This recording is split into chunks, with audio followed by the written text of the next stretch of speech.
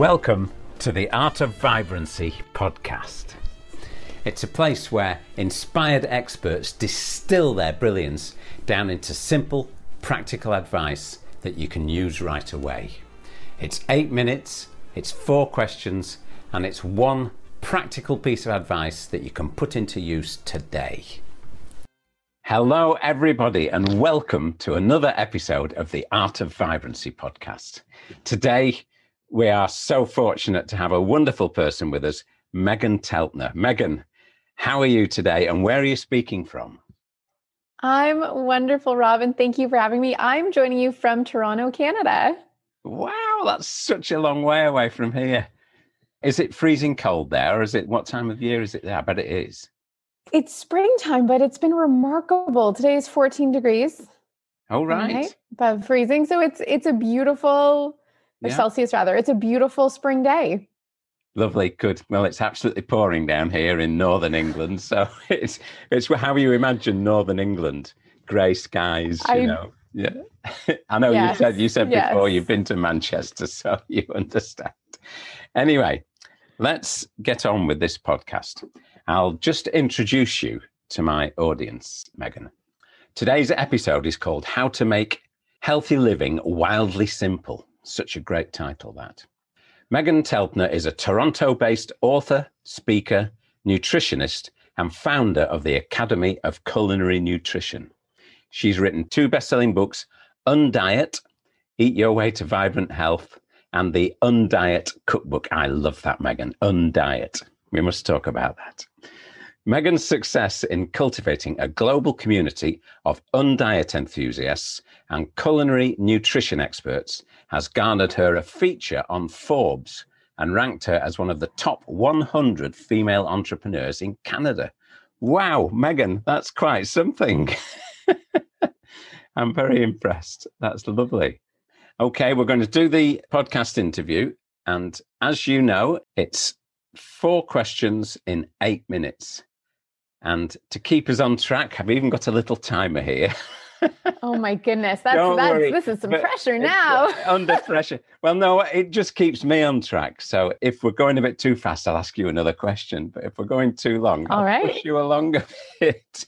Well, I prepared for this one, which I don't normally do because I'm like, I'm going to meet his demands. Great. Right. Let's see how close we can get it. Okay, Meghan, your time starts now. What, in your experience, is the biggest problem that people face as they age with regard to staying healthy, well, and positive? So they know they want to change, but what are the roadblocks that they put in their own way? Right. So I think I have 2 parts to my answer. The first is that I think one of the biggest challenges we have is getting stuck in habits that worked for us in the past that may no longer be serving us. So as we age, we need to evolve our daily practices. So for example, I'm 41. I don't eat and live the way I did when I was 20. I don't eat and live the way I did when I was pregnant or when I was breastfeeding my son. And so being aware of that and constantly evolving your diet, your exercise routine, your lifestyle practices, how much sleep you need, the people you have relationships with, how you converse, all of that is part, and that needs to continuously evolve and shift to meet the needs of who we are, our body, our mind, our spirit today. And so I think the biggest challenge and roadblock is getting stuck in something that worked at some point or something you've been told is going to work for you, even though you continually have complete evidence that it's not working, and being afraid to make those changes. Right.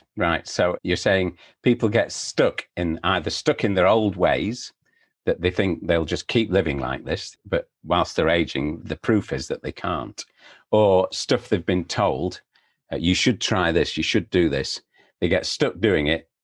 It's obvious it doesn't work, but they carry on. So exactly. Yeah, that's such good. I see this all the time as well, Meghan. So question number 2, what are the common mistakes and misconceptions that people have about solving that problem, about getting out of that rut? Right. I think the most common issue is that if a little bit of something is good, then more is going to be better.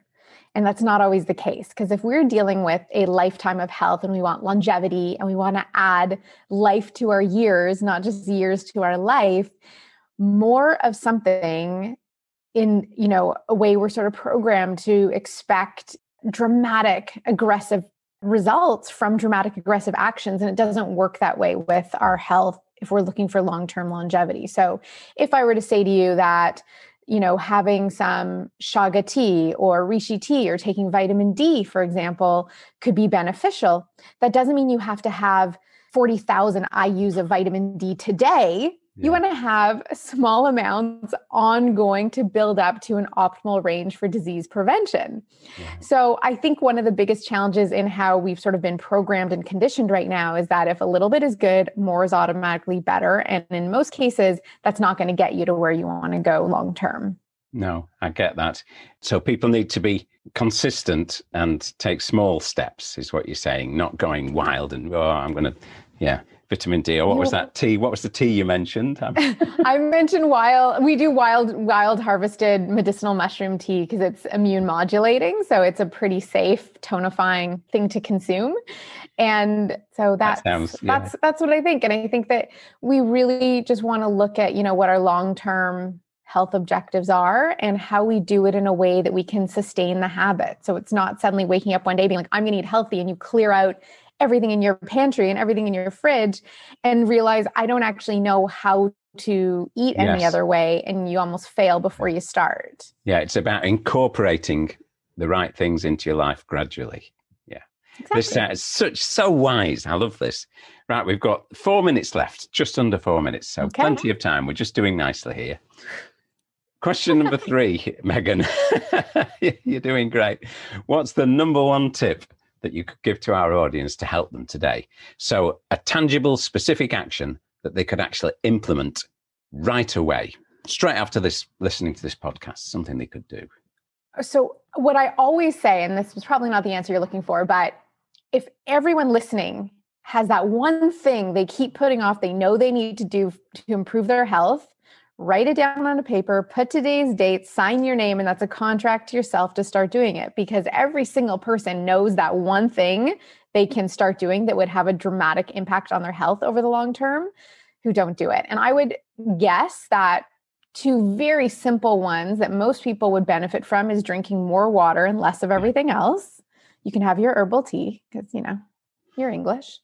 And the other thing is to get more sleep. So where, back in the 40s, 50s, the average night's sleep was around 8 hours. I don't know the stat for the UK. I know here now the average sleep is anywhere from 6.5 to 7 hours. So we're just not getting enough deep sleep.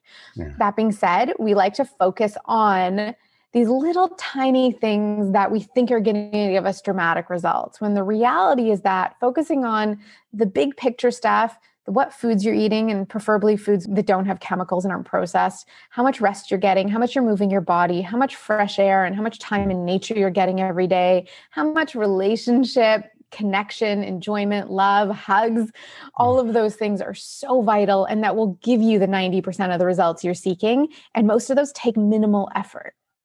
Wow. Yeah. That's why I'm missing hugs. It's with this COVID at the moment. So sleep, writing a contract with yourself we all know what we should be doing. So choose one. Yes. And make a contract. More sleep and drink plenty of water. I've got a full glass here. Keep it going. Keep yourself.